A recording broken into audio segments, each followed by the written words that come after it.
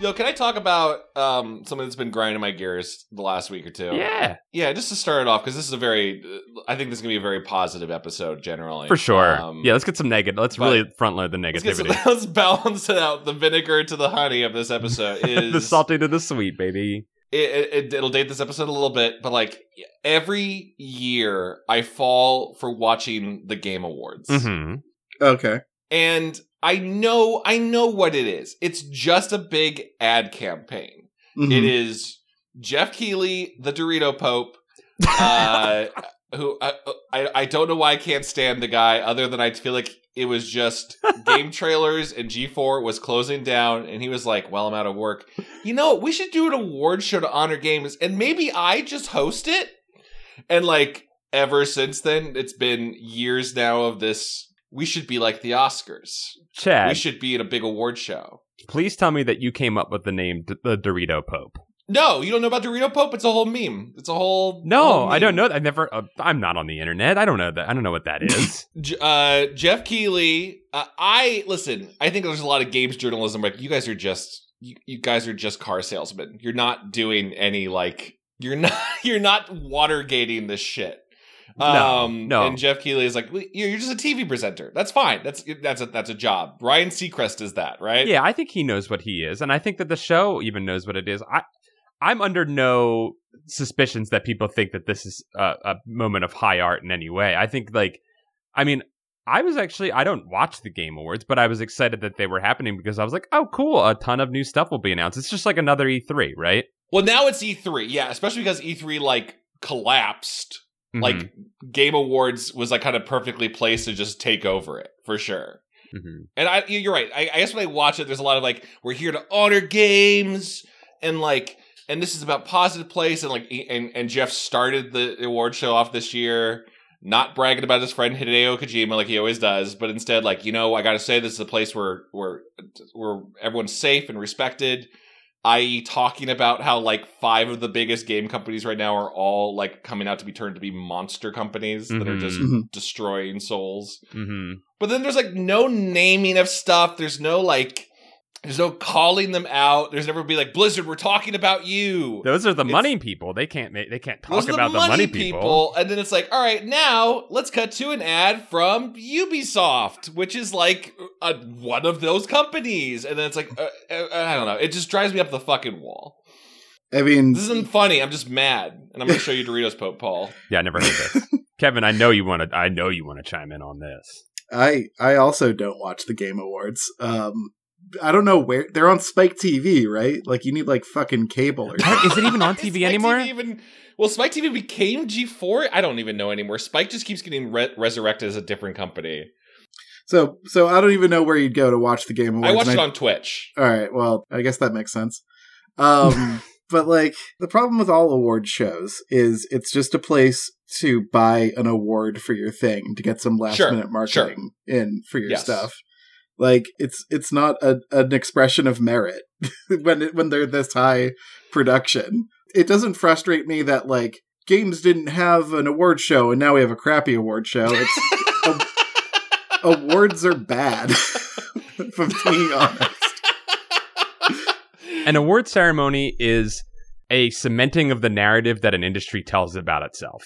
Yeah, that's all it is. Sure, yes. And the movie awards are we're always about look at the great artistry we've completed, and it was just reinforcing what the big studios did. Essentially, they would occasionally pick out a little indie to throw a bone to here and there, right? Right. Which was one of the many indie studios owned by the giant studios through subsidiaries, right? And then and now those same apparatuses are being used to be look how aware of social issues we are. But we just changed that in the last 3 years, but we did it. Look at us, it's that's all. Sure. And I feel I don't know. I don't watch the Game Awards, so I would assume that they're going in that same direction. Let's do our own Game Awards, all right?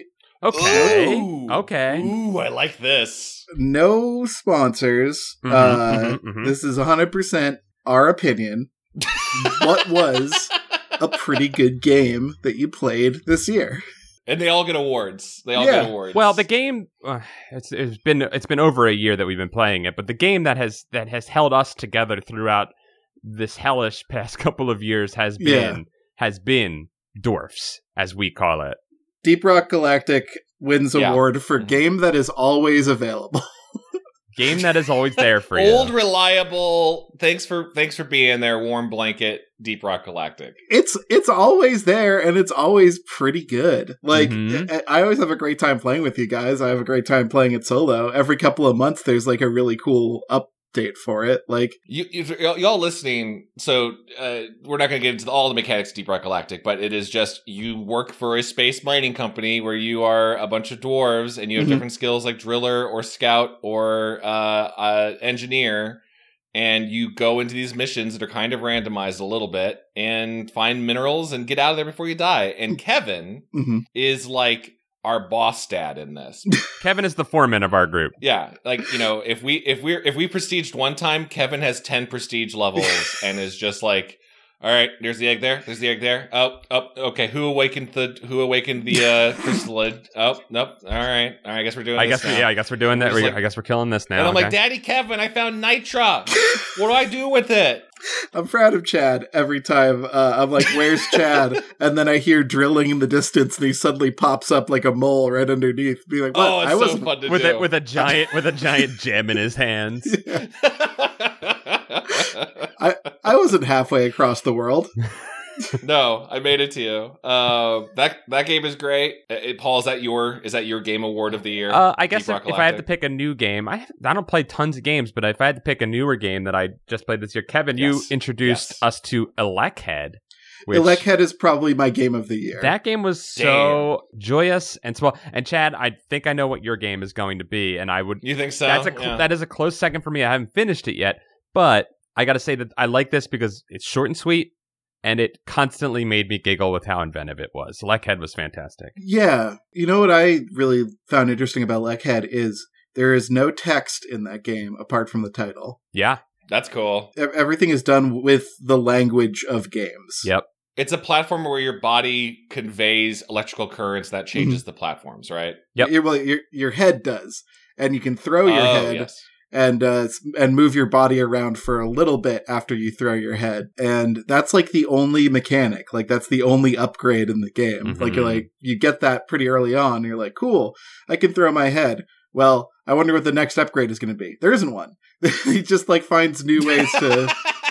That's all you get. You have an electrical head, and we deviate off of this. Yeah, that one's great. And Kevin, to your point, it's made by a Japanese developer, and it is super impressive. I don't know, what languages the developer speaks, but the fact that the developer made this game, language free is really cool because it shows you like kind of the power of video games, right? That there's like you can create this universal experience through just symbols. It's like a silent movie almost. All right, one of the awards, the Goosebuds Game Awards, goes to Elekhead. Yep. Mine's going to be tough. It's a pretty dead even split between Psychonauts 2, which was near perfect, and the one I just am coming off of right now, so I'm riding that high of Inscryption. Boy, is Inscryption neat.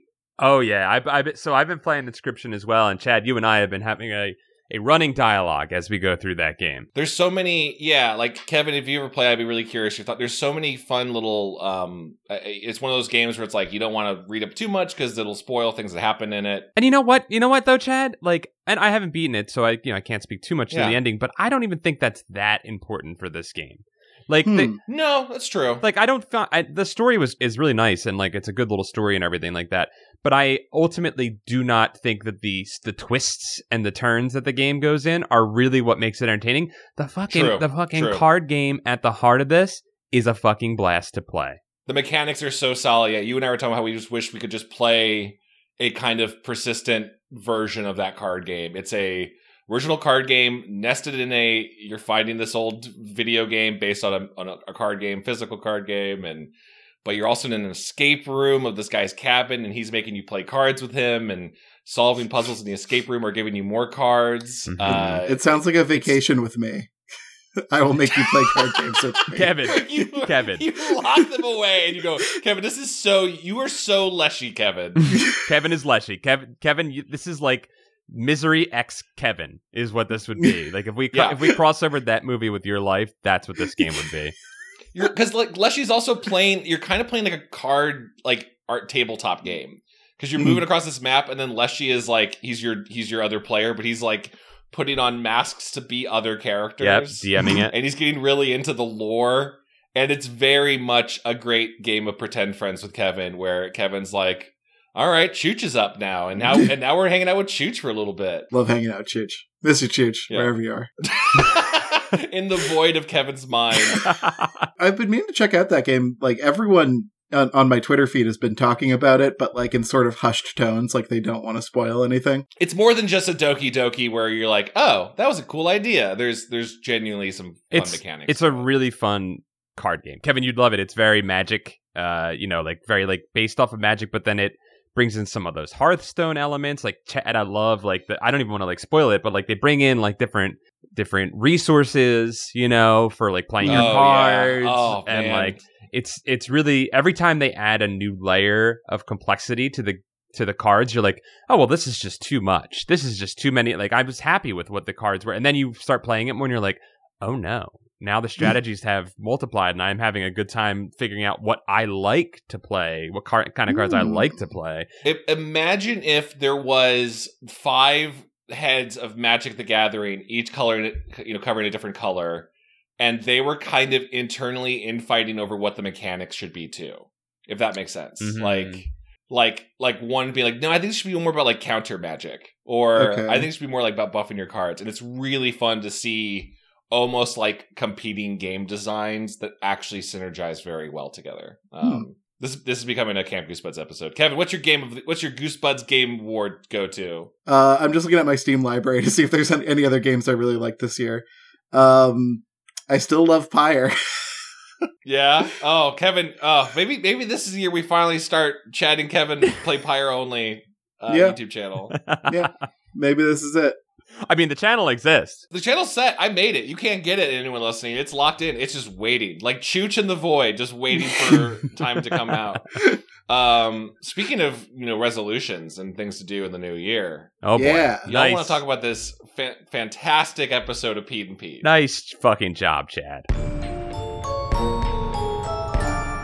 Okay. I am continuously proud of Pete and Pete. Just, it's such a good show.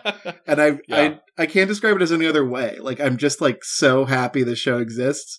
Yeah, I haven't seen a bad one yet as a kid or as an adult.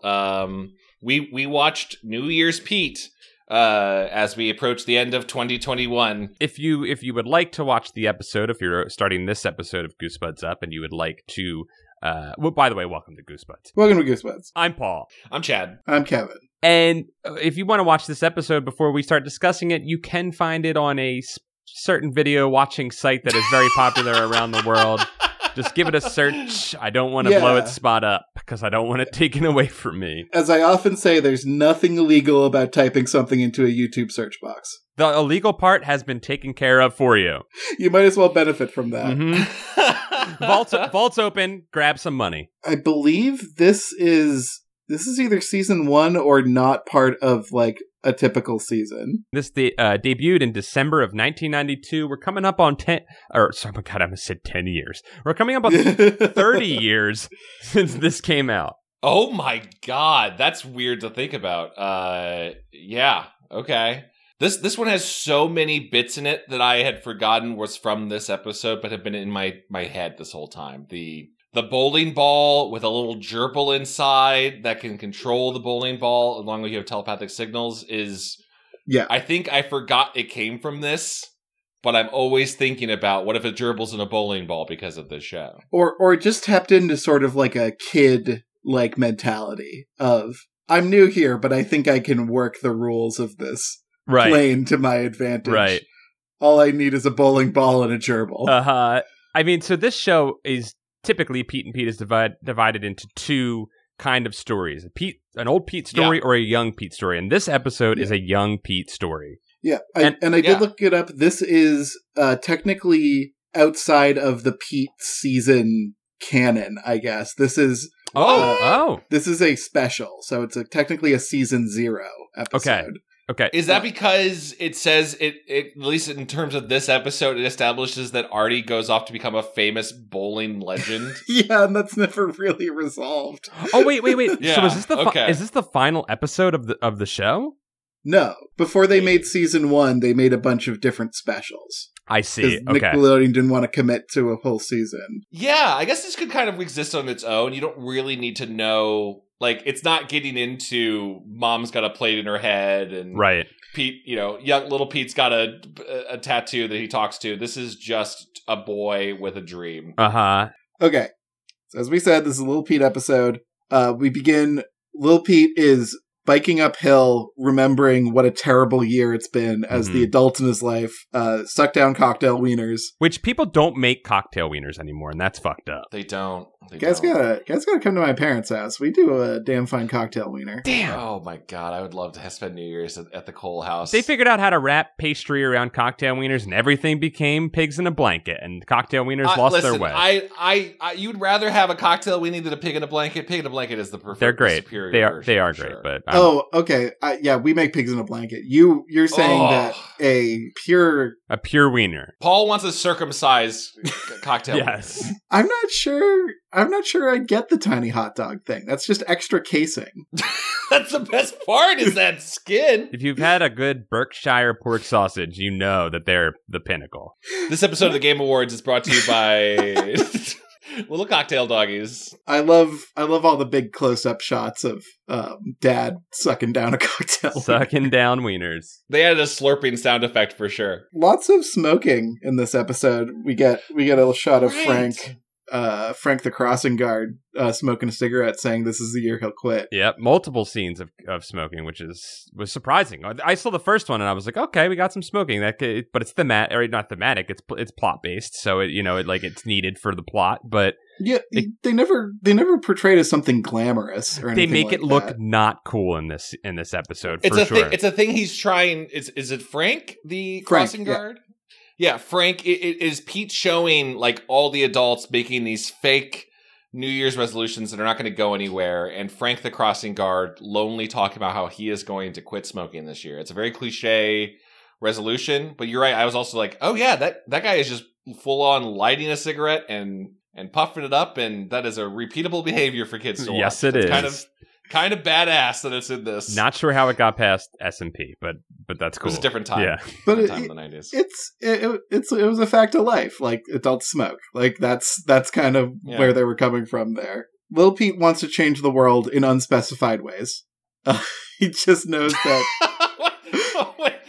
if he had a Riley retro-fired jetpack, he could be anywhere and change the world. I tried to write some of these down because I thought they were pretty great. They are, his ambition is limitless, Kevin. You're right. Yeah. I enjoyed that a few of them involved that if he could buy this jetpack from a magazine, there was only $456.98. That is a fucking steal. That is $1 million. But when you were a 10-year-old child, that is $1 million. That's a lot of money. But that's also, like a Power Wheels. Also, let's adjust for inflation. That was $456.98 in 92. So probably more like $700 now. It's a big expense. Probably $2,000, honestly. Yeah, I'm ready to quadruple that. I can understand as a kid that's an impossible amount of money, but it's enough for Little Pete and Big Pete to hustle culture their way into earning that jetpack. Yes. And Pete definitely has plans involving, I believe he said he would go over to China and establish peace. Peking, yeah. Yeah. He has plans about where he's going to make his road pit stops around the world. Yeah. He's constantly He would be the Rocketeer. Yes. He's going to constantly drop in on different heads of state and talk with them and figure things out. I do want to say that this is the beginning of this episode is dealing with New Year's, and New Year's is typically when we take stock of our lives and decide, hey, I didn't quite achieve all the things I wanted to achieve this year, but it's a brand new year and I'm going to go into it with a full head of steam and I'm going to make the best of it and change things. And Pete, being a young child full of idealism, thinks that his parents and the adults around him aren't thinking big enough, right? Their ideas are small scale and a little selfish, and he says we can fix the world. He's being idyllic right now. Yeah. And I think that that's a really important through line to remember through this episode, because I think we'll go back and we'll hit the themes later, but I think this does a great job of taking Pete on the journey through that idealism and maybe arriving back at it with a new perspective by the end. Yes. I like how we see the decline of Little Pete in this episode, because at the start of this, we're kind of with him where we're like, I don't know why he's so like dejected about the new year, but you know, he's trying to make the world a better place. You know, whatever you need to do to make that happen, sure, do it. It's a little It's a Wonderful Life where he's standing at the top of a hill with his bike, and he refers to himself as a pathetic blowhole. And he also says, the only thing I changed this year was my underpants. The drama behind that delivery is what really sells it. It really is. Fantastic. Yeah. It's really earnest. Also, I think it's because of this. I think it's one of the only episodes that Little Pete narrates even the whole episode. Maybe because it was one of the early specials and they were figuring that out. But Big Pete is very not present in this. He's just helping his little brother out a couple times. The tenor of this episode is actually more of an older Pete episode. I don't know if you guys would agree with that, but I think that the contemplative and sort of like loss of innocence episodes are a little bit more old Pete style. And I find it really interesting that we get this young Pete who, Kevin, to your point earlier, is typically the child who, you know, is coming at it with this child power fantasy approach. And this is a kind of a blending of the two points of view this episode. Yeah, I was thinking about that. There's a moment, you know, and not to jump around too much, this is kind of like, it is Little Pete telling about the moments of the past year and why he's so bitter, right? You're kind of bookending the show with present day, New Year's Eve in this current year. But there was a moment when one of the kind of the peaks of the episode is Little Pete having this big stare down with Frank, the crossing guard, who won't let him go. And I thought it was really, I did think it was an interesting blending of the Petes, and that Little Pete, the rebel that we'll grow to love, is very much like, fuck you, I will stay here all night, literally all night until the morning. I'm supposed to be delivering papers. Now I'm going to be delivering papers at a day old because fuck the man. Mm-hmm. And then also simultaneously, he is wanting to be a force for good. And that feels more like old Pete. Right. Of like this kind of like natural justice almost feels more like him. Well, we get an even more unreliable narrator in Lil Pete. Maybe like this is how he's justifying the jetpack to himself. Like he could do all these good things, but what he really wants is freedom, right? Like he wants to be able to do good things.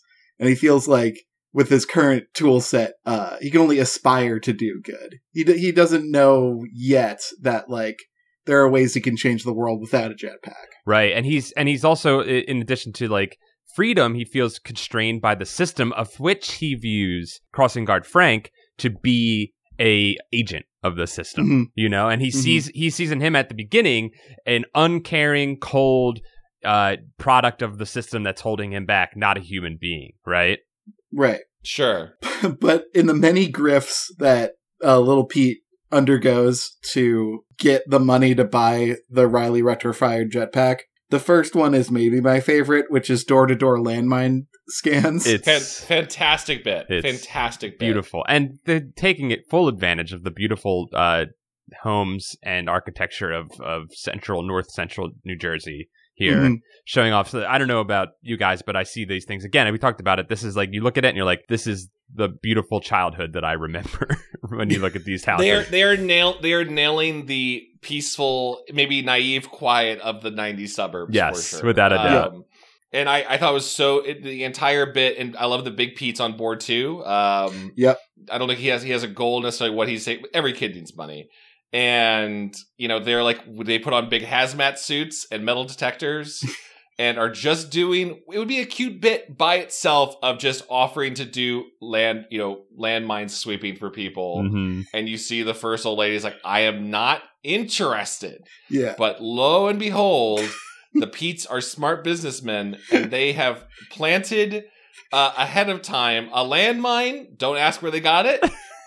In the yard, and demonstrate by blowing up an action figure also in a hazmat suit, showing this could happen to you. Or us. Scaring people into ordering cleanup. Yeah. And it works. And it works. And it shows how, like, you know, capitalism is in the 90s kid blood. Like, and well, that Kevin, that's the thing, right? Capitalism, and that's what Pete's, like, his idealism to change the world is ultimately already corrupted by capitalism, by his need to purchase what was it called? What was the exact name of the backpack? The Riley Retro-fired jetpack. The Riley Retro-fired jetpack. It's already infecting. It also had submersible engines, which is probably just tech jargon, but it's like, does that mean that fucking bitch can go on? Oh, yeah. That's pretty good. Oh, yeah, it does. This whole, like, plot, it seems like very capitalist, but it really shows you, like, capitalism tries to sell you a thing that you don't need by making you think that you're helpless without it. Yes. Mm-hmm. Sure. This was the moon shoes for me, right? The Nickelodeon yes. Moon. Speaking of Nickelodeon, this was the, like, if you just had these expensive things, your life would be so much You better. will jump to your friend's house. Yeah. The second lamb I just want to call out. Debbie Harry. They show a quick montage. Yeah, Debbie Harry from Blondie is just having fun in this show. Yep. Like one, I would say, unless I don't know some dark history about Blondie, Debbie Harry seems like one of the coolest rockers of all time, just in terms of her career and what she's done. And I didn't even recognize her, that she is dressed up in, like, a bathrobe, and I don't even know what you'd call that. Kind of like she's at the hair salon. She's got, like, that like 60s mod look kind of going, like that extremely perfected 60s look. Yeah, they considered putting like a cake mask on her face, probably, in the type of character she is. and she is not enjoying it until her little dog steps on a landmine is totally fine. Totally fine.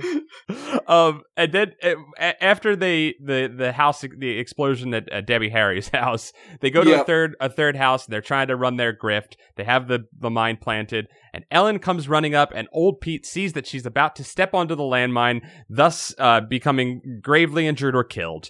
And he runs out and bravely dives and stops her. Yeah, little Pete says he was sucker punched by puberty. He blames his glands for taking his brother from him. Yeah, the shot of the glands was really, it cuts like a medical diagram, including one that I didn't know was a real thing. One at the bottom of the mark I thought was a joke was called the Islands of Langerans. I was like, that must just be a silly bit. I guess that's a real thing in your body, like a gland, I looked it up. I didn't see that, Chad. I love that. Yeah, the islets of Langerans are a cluster of cells within the pancreas that are responsible for the production and release of hormones that regulate glucose levels.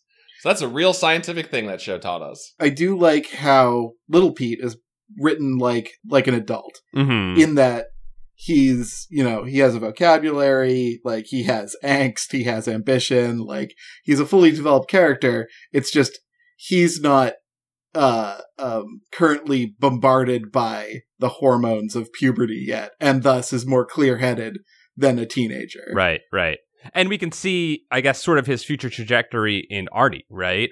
Yeah. Artie is a character who is unimpacted by hormones, as it is mentioned a scene after the Pete hormone scene comes up. So I'm assuming that he is planning to go the route of Artie and never be impacted by hormones. I'm going to point out that Lil Pete says Artie is puberty proof. I think that just means Artie is an adult. Yeah, that's true. Oh, you think so? That's you think true. You just got past it? Yeah. Well, you're right, because Artie definitely does get distracted by a beautiful woman at the bowling alley, so he does have desires. Pete and Ellen have a cute little conversation where Ellen's like, so cute. Thanks for saving my life, and Big Pete mumbles on about how his suit is blast proof. It's got like new tungsten lining or whatever, and Ellen gives him a little kiss on the faceplate of his suit, completely protected from any cooties.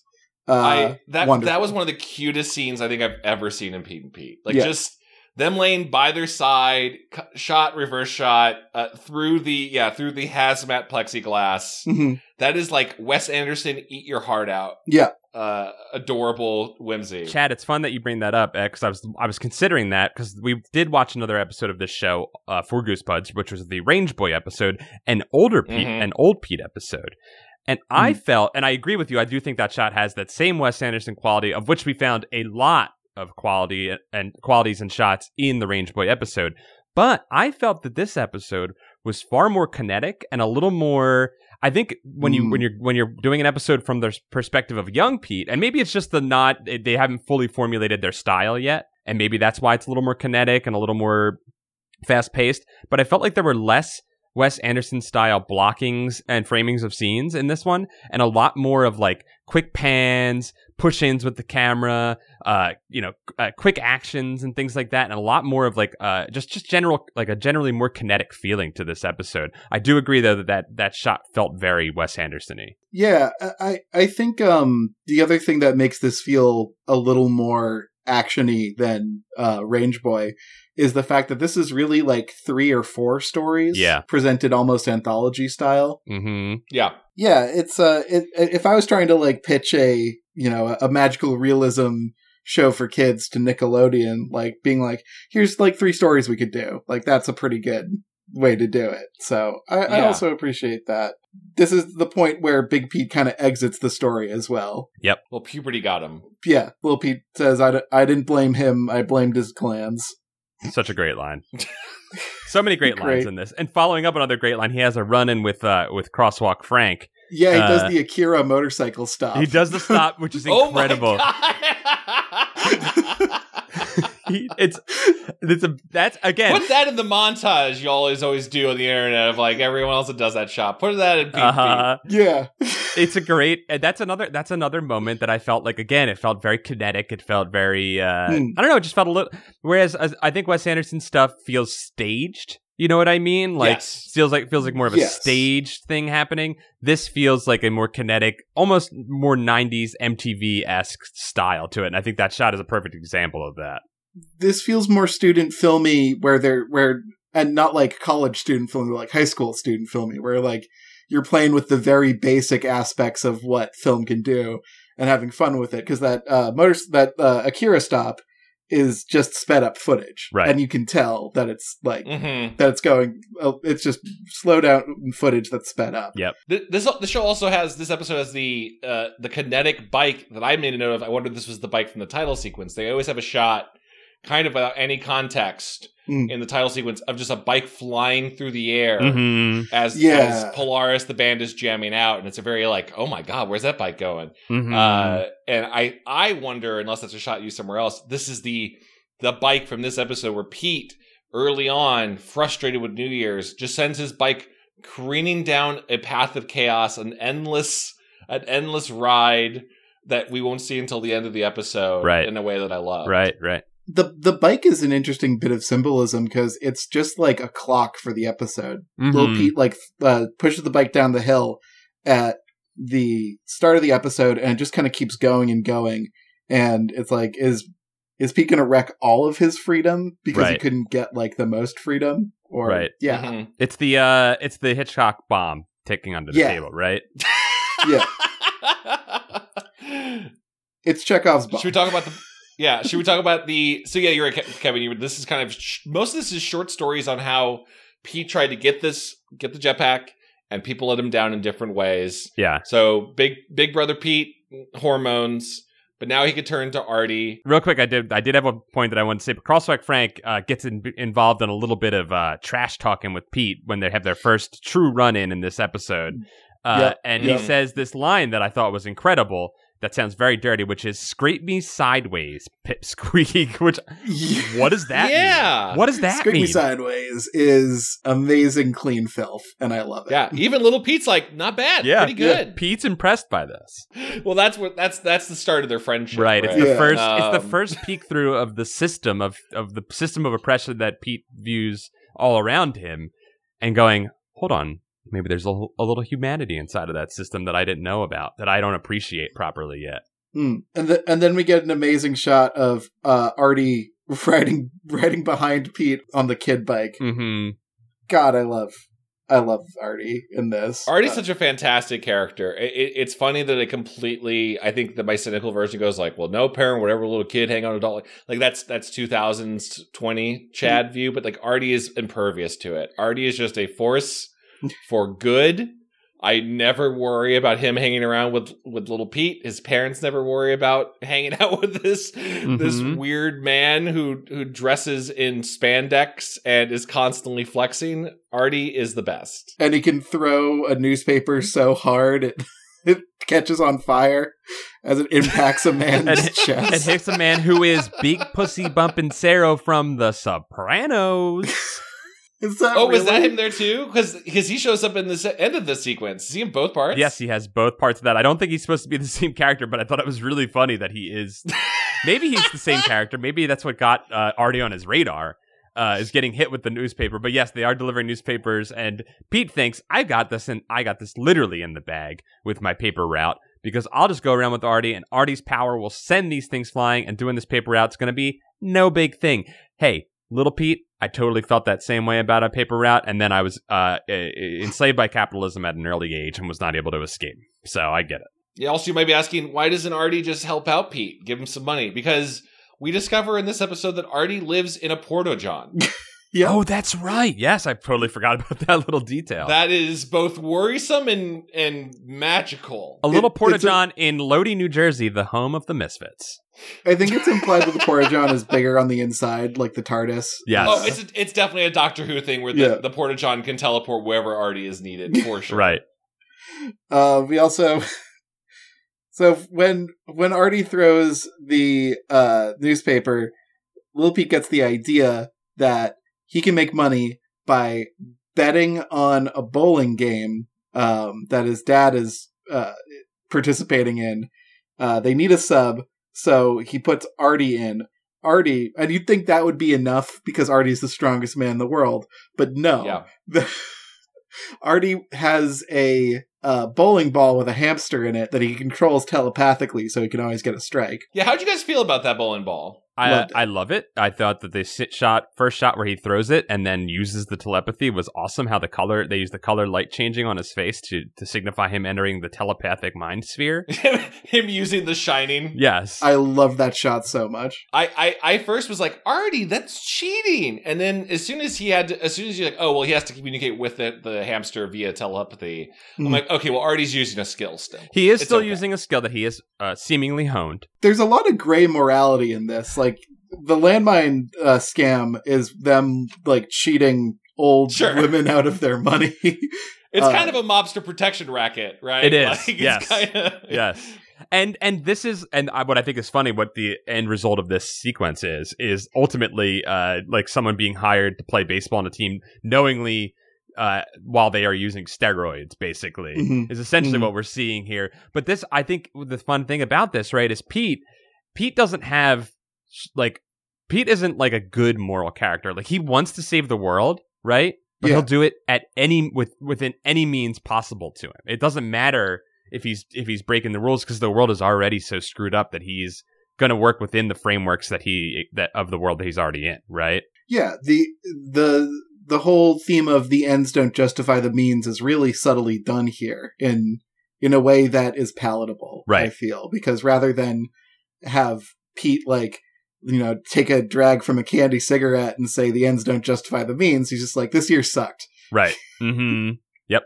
Great gag when they first come in there and Artie runs up to the little hand cooling vent on the bowling machine and says, free air.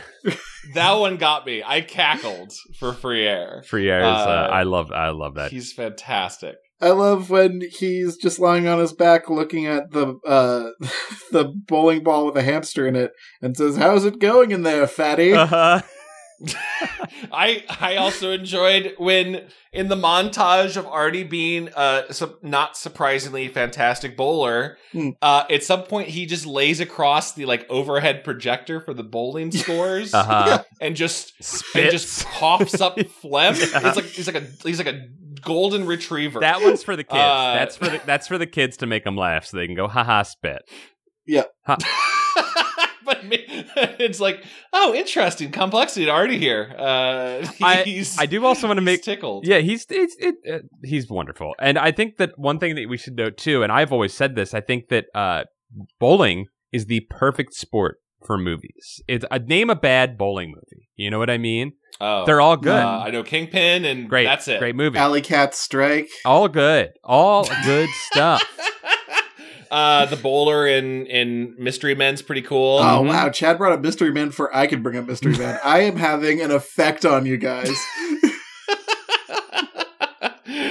You guys want to go bowling sometime? Yes, bowling is so much fun. Let's go bowling. And I think it looks great for film because it has a really symmetrical look. There's a lot of great long, exciting shots you can get down the lane.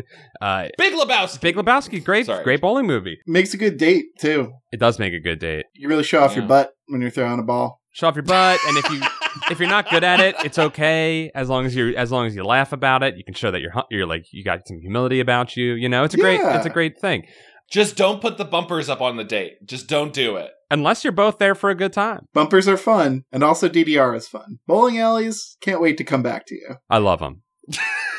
I just think that bowling makes for really good visuals. I love the Dick Dale-esque song going underneath this the entire time. We got some great surf rock happening. And as we said, some really great shots of telepathy being used on a hamster.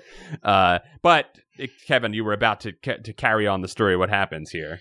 Artie gets scouted by a pro bowl scout. Last frame of the night, right before he could bowl. Swoops in. Yep. And that is, what is his name? His name is Big Pussy, Paul? Is that what you said? In The Sopranos, his character's name is Big Pussy Bumpin' Love it. Pete's dad's team loses the game. Pete, I guess, loses his money in the bet. And what's worse, he also loses Artie, who is now whisked away to places such as Fond du Lac, Wisconsin, and Biloxi, Missouri. Missouri. Oh, and I love the detail that, to add insult to injury, now on his paper route, he has to lug around some sort of deluxe bowling news edition that is just carrying news about Artie's successes across the country. It's the perfect representation of him trying to utilize capitalism to his advantage, or utilize, money and capital to his advantage, and then someone with greater wealth coming in and then and swiping in and stealing it from him. It's great because it happens both with the player, and then the route is ruined by it as well. It's great. This brings us into I guess our final standalone story, which is the crosswalk story. So we return to Frank, where we have the crosswalk standoff where Frank doesn't budge and neither does Pete. They have a night where they just sort of stand at the crosswalk trading insults. Lil Pete tries to intimidate Frank by saying, there are 22 ways you can kill a man. To which he responds, 23, and holds up an ice cream scoop. Love it. Or cookie scoop, whatever it is. Sometimes when you're trying to make a story, you can overthink things, and you're like, I can't just throw in this little bit here. Like, it doesn't make sense in the larger context of the story. Mm-hmm. But sometimes it's totally worth it just to throw in a little standalone bit that's funny. Like, yeah, it's a little like, it almost comes off a little bit lol random, Yeah. Like, and this show can be, I would argue, like a little bit lol random at times, but arguably maybe the beginning of that whole like type of humor, right? Like this is probably the part of the genesis of that type of humor. But moments like this work, I think, because of the amount of heart and obvious passion that are poured into the story and filmmaking of this show. Mm-hmm. And it's also a good way to show Frank as an equal to Pete. Like, they hate each other, but by the end of it, they sort of establish a friendship and then ruin that friendship and then sort of come back together again. Right. Yeah, it's genuinely tragic that he loses Frank's seal of approval. Yeah. He corrupted something beautiful and charged people money. They fit the story of like a romantic comedy into about 5 minutes. The story beats of a romantic comedy into about 5 minutes. So Pete wins the standoff because he tricks Frank into putting down the sign so Frank can tell him the story of why he became crossing guard. Pete gets to walk away because the magic sign is no longer up. Right. And he walks away, the victor of the standoff, and then feels bad and goes and sits with Frank, who says that one time when he was working the crosswalk 11 years ago, a cat, Mr. Boots, wasted on catnip, didn't look both ways before crossing the street and was almost hit by a car because Frank was on his smoke break. So and then he smokes a cigarette, and they're making it look not cool because 1, he's not a cool character, right? 2, his teeth are pretty bad. And he openly admits that smoking almost caused the death of one of his charges as crossing guard, thus making smoking the ultimate villain in his life and why he wants to kick it.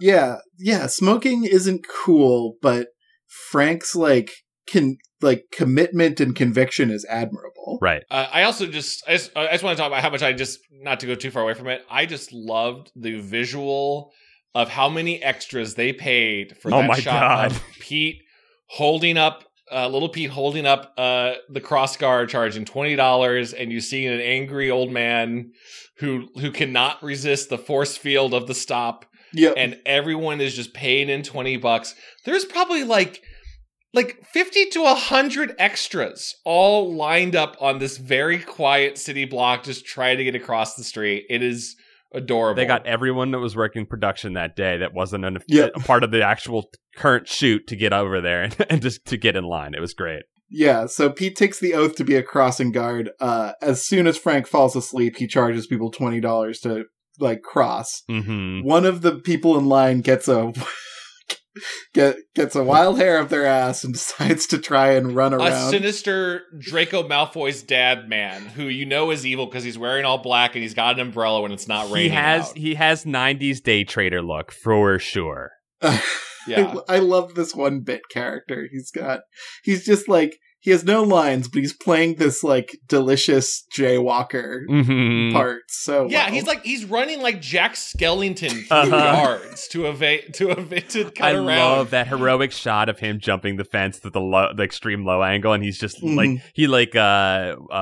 Olympically leaps over it, both legs splayed out. Oh, so good. I think it's interesting that when Pete apprehends this character, that's when Frank kicks him out of the crossing guards, because he says, "He let me down, you abandoned your post." He doesn't care about the money. He doesn't really care that.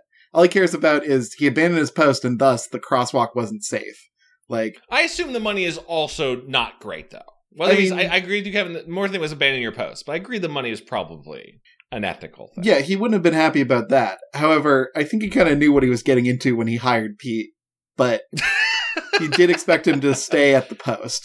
I think it's ultimately that was what they're both working again within this system, right? And now Pete knows that this one purveyor of lack of freedom on his life, right? His one freedom is the bike, right? That's the one freedom he does have, and he throws it away at the beginning because he feels like he's out of control.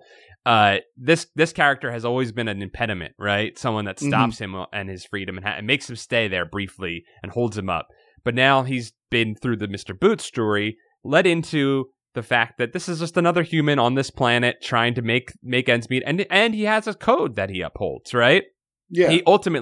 He might be working within a system that is oppressive, but he's trying to use that system in as best as he can to make people around him safer.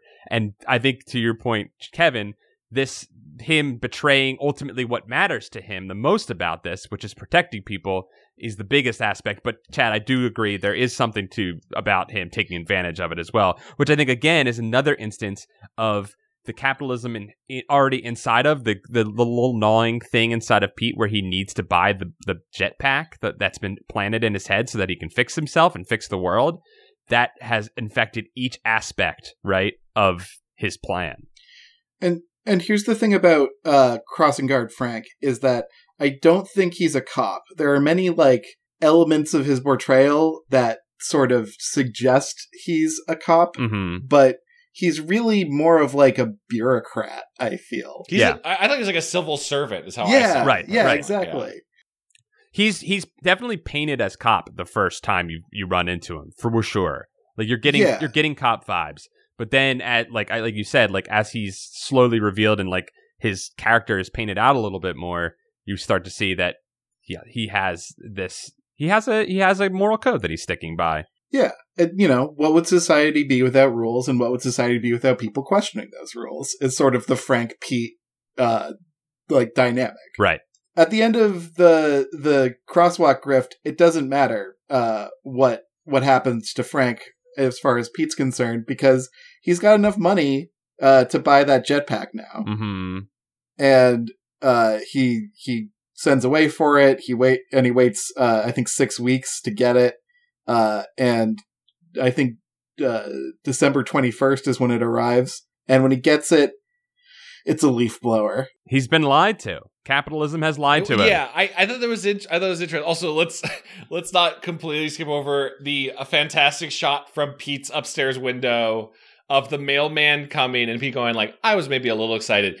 Pete just they had that kid full on football tackle that old man and knock him into the trash and take the package and run away. That was very funny of him. I love the trash padding to absorb the blow of the tackle. Yeah. It was great. It's a natural stuntman's tool is the pile of trash. Yep. I remember as a kid being so fucking furious that Pete got a leaf blower instead of a jetpack because I really wanted him to get the jetpack.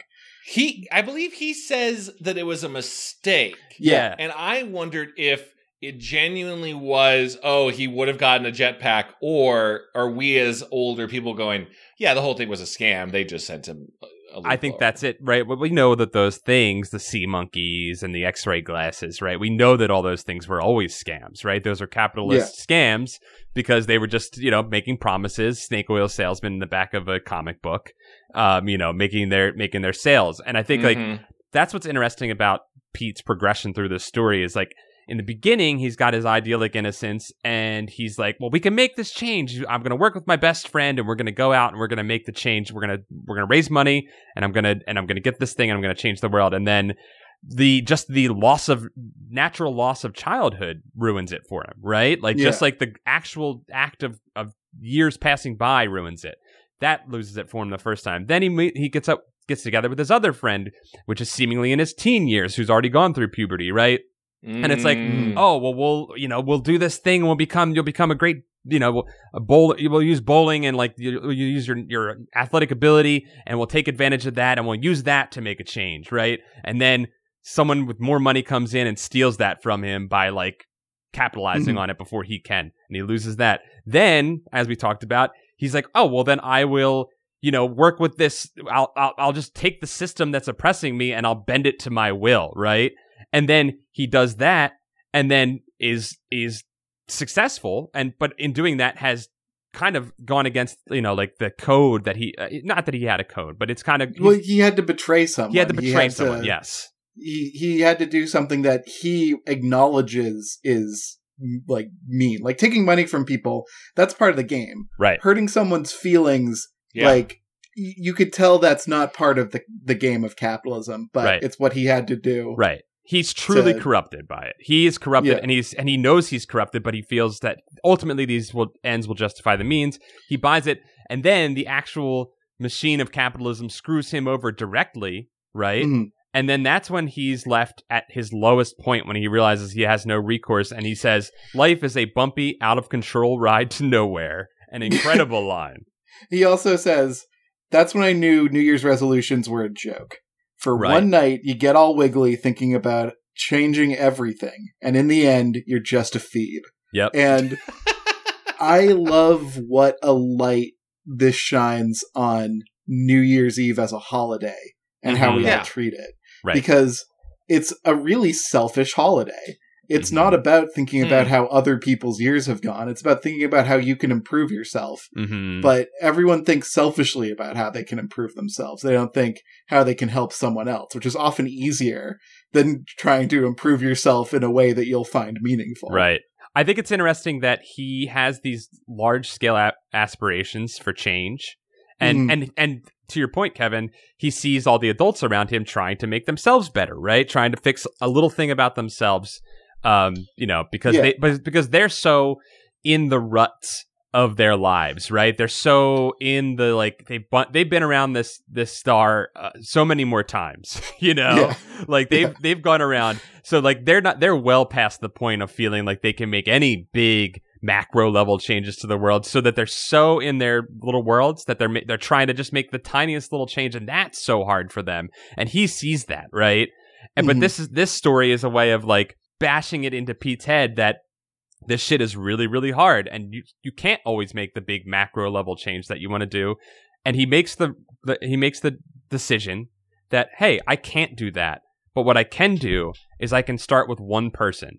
Crossing guard Frank, right? He says, I can't make the world a better place for all mankind, but I can make it better for Frank. Frank. I can make the world a better place. It's fantastic. Mm-hmm. I just the going to Frank, who is there at the crosswalk at 11:30 plus PM, while everyone else is partying. Frank is holding the line out of noble duty. Yep.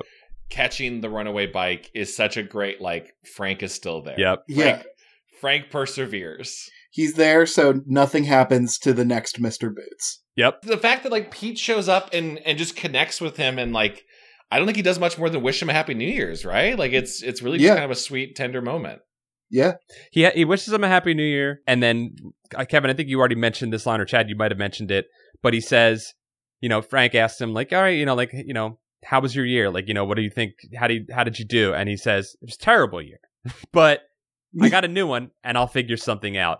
Just thus proving that, like, he's kind of put into perspective, like, hey, I can make these little changes, but I'm not giving up my idealism just yet. There's still time for me to maybe figure out how to make this work. Yeah. And after, 2 terrible years, or maybe like 6 terrible years, or how many terrible years you want to count, in this on this earth and in this country, that line hit pretty hard for me.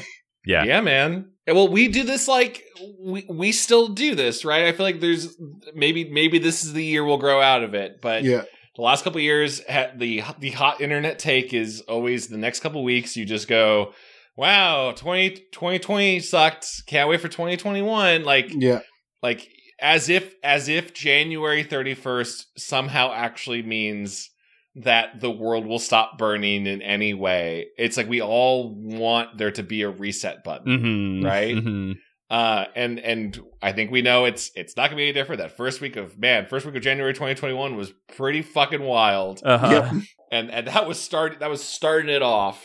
I wonder if there's something about still, in the face of nihilism, having a little bit of hope is cool. I appreciate it.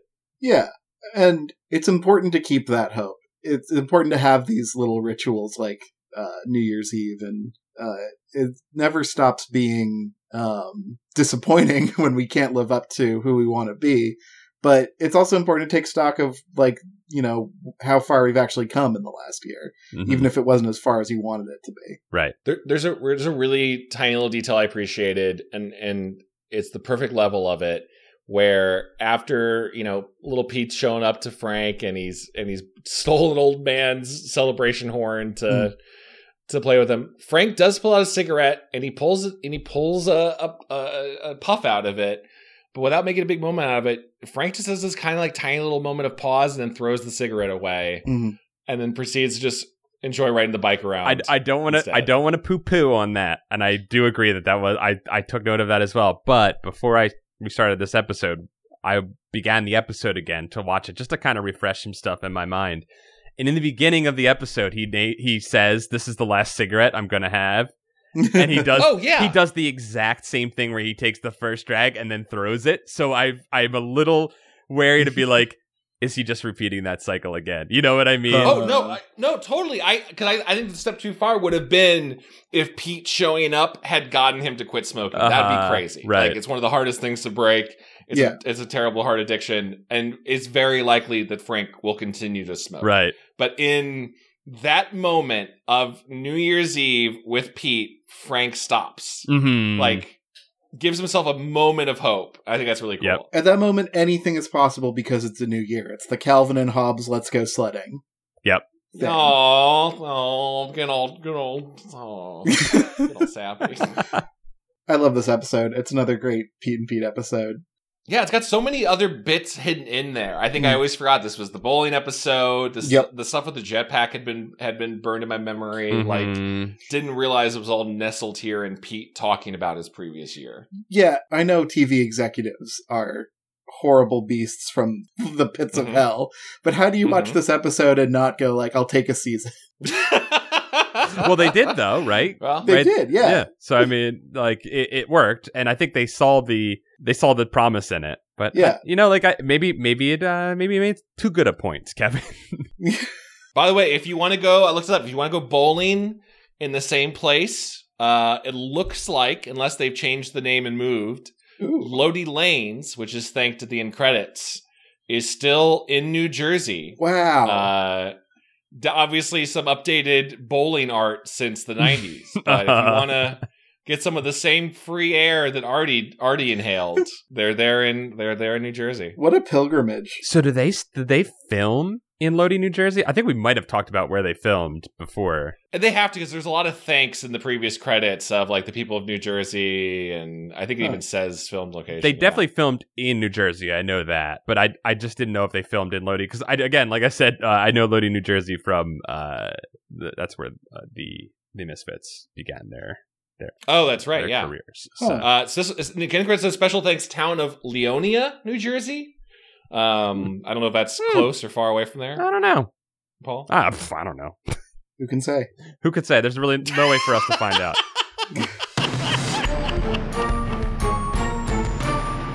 I think that's been an episode of Goosebuds. Unless y'all got any other thoughts on Pete and Pete. I love it. I just wanted to do a little bit of context. I think our first Pete and Pete episode was a year ago when I was a guest on this show. We watched Christmas Pete. That's right, yeah. Right. That was a very fun memory for me because I was very sleep deprived, but it was a good episode to record.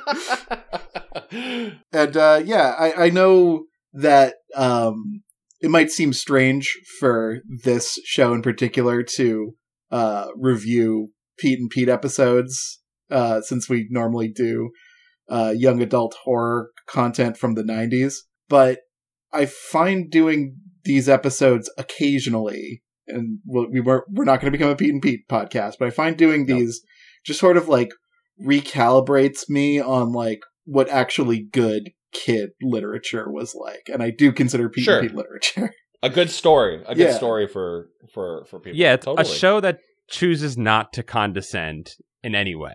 Right? Yeah. Like they ultimately, like they make every decision they make is because they think it's the funny idea, they think it's the good idea, and it like they don't care about. There is the little randomish type stuff, right? But I don't think that that's there because they're like, well, we need to make the kids laugh here, you know. But let he who is not lulled cast the first stone. Agree. I agree.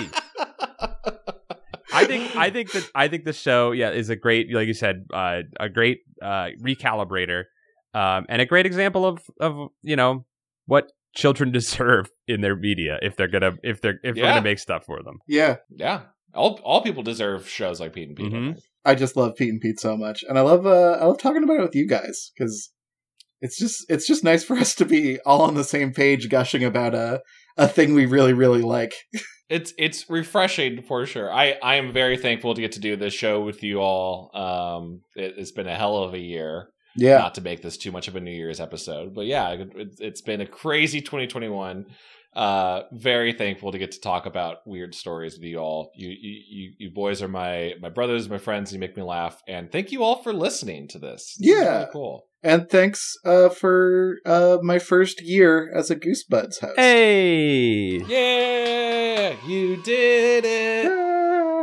Yeah, thank you, everybody. And I love you guys. You too. I love all our listeners, but I love you too very much. And may Endless Mike never find you. If you want to check out more of this show and you want to support it at the same time, you can go to patreon.com/goosebuds. We have dozens upon dozens of bonus Camp Goosebuds episodes where we hang around the campfire and chew the fat and bond over things. And also your support keeps the show going and the lights on. We really appreciate it. Yeah. Go play some games. Go play some fun video games. Go play some games. Eat a Dorito, but not because the advertising told you to. Eat it because it's a fun corn snack. But then wash your hands before you touch your game controllers. Oh my God, don't get dirty. Please wash your hands. Wash them! Until next time. Bye, everybody. Bye-bye. Bye, everybody.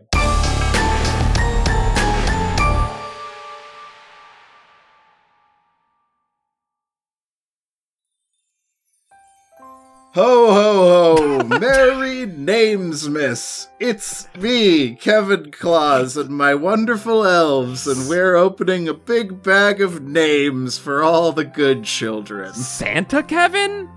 Santa Kevin, tell us all the good boys and ghouls that have been in the book of names. Yeah, let me read them. Let's start with Stefan Jive Turkey Kuwabara. Hollis Hornbeak. Cameron Murphy Audio. Michael McDowell. Josh Robertson. Mickey C. Nathan Dolezal. Kelly C. Mike Lanteri. Buddy Morrill. Ailcade. Mel Dipson. Zankeith. Afsheen. Danky McStanky. Dango Twiss. Brian Wells. Zentacles. Lowbelly Hate Me. Stealth Bates. Joseph Miranda. Patrick Reynolds. Robert Moon. Jason Crooker. John Keaty. Clay Castle. Miguel Pardo. Christina Doling. Third, Sergio. Calf.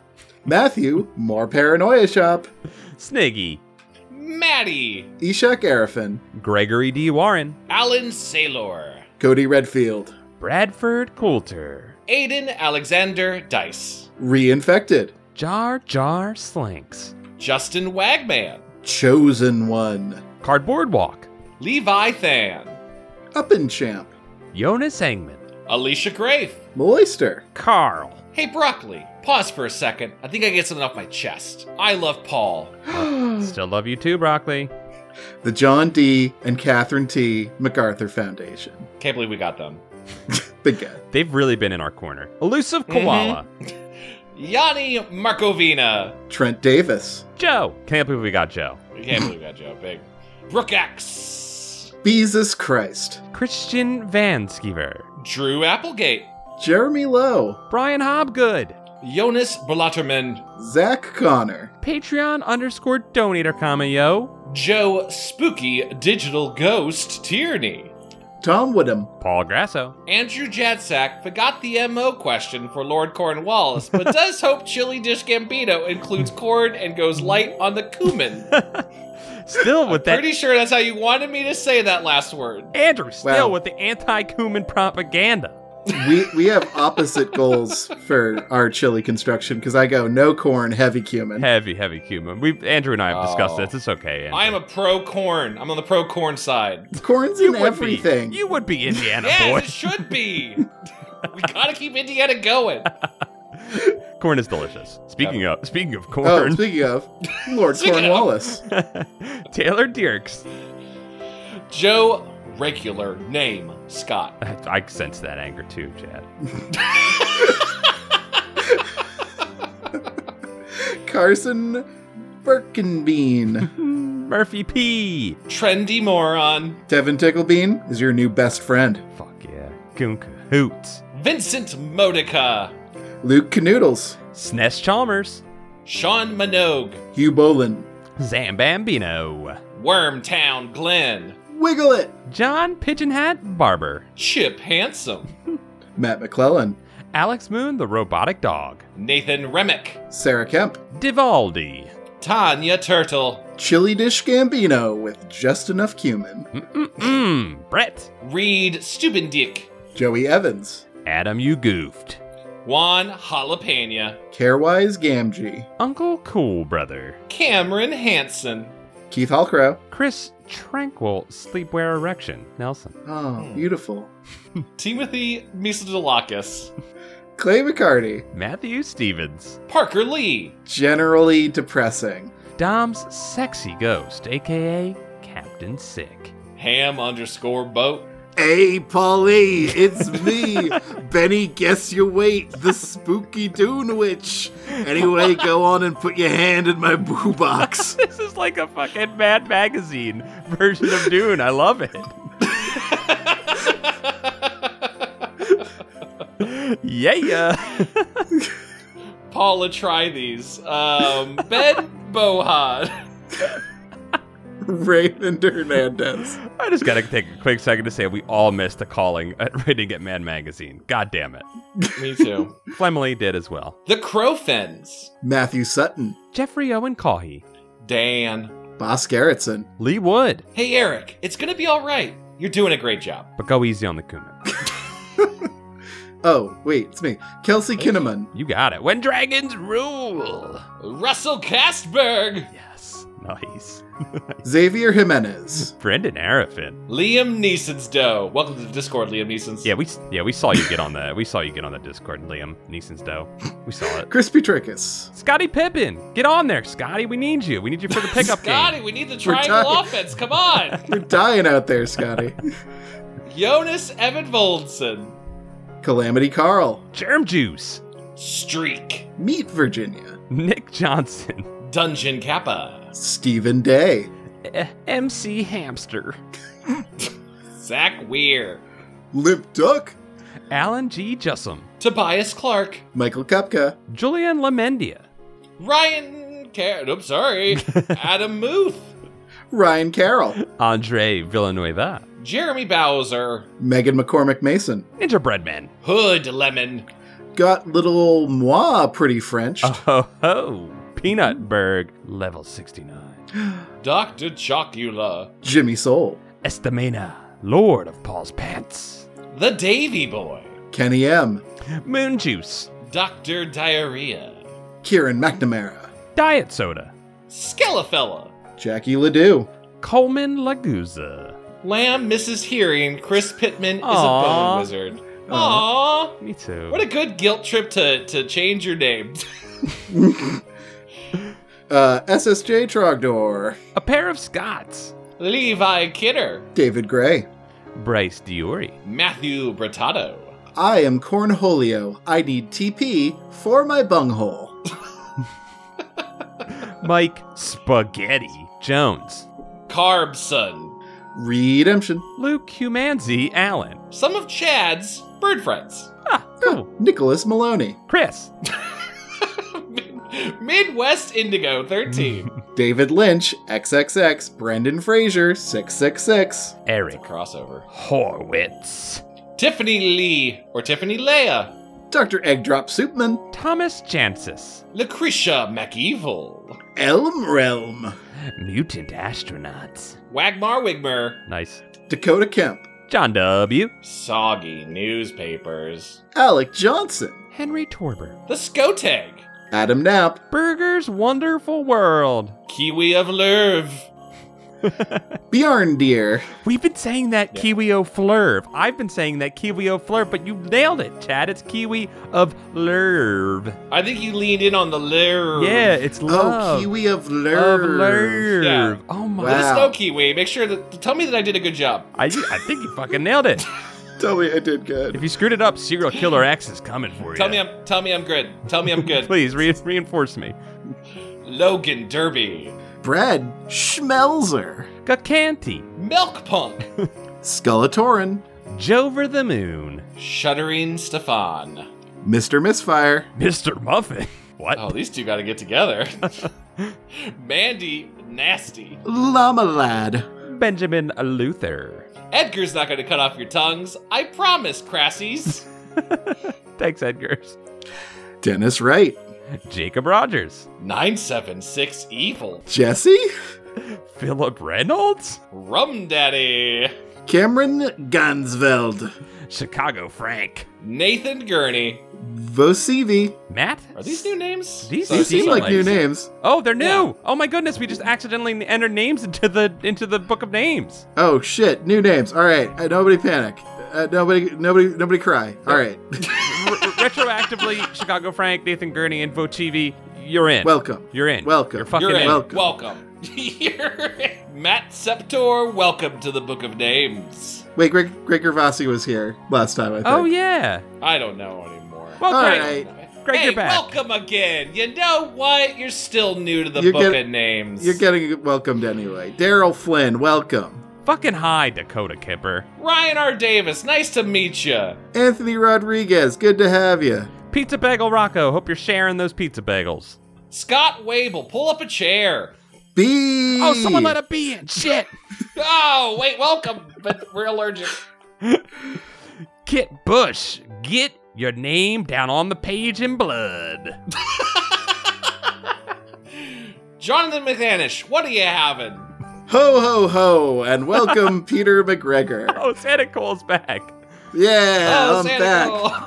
I'm back, and my thirst for blood has been quenched. Thank you for all the names. Oh, thank God. Oh, God. We've survived another year. Thank God. Thank you all so very, very much. Have a good holidays, y'all. Bye-bye. Bye. Bye.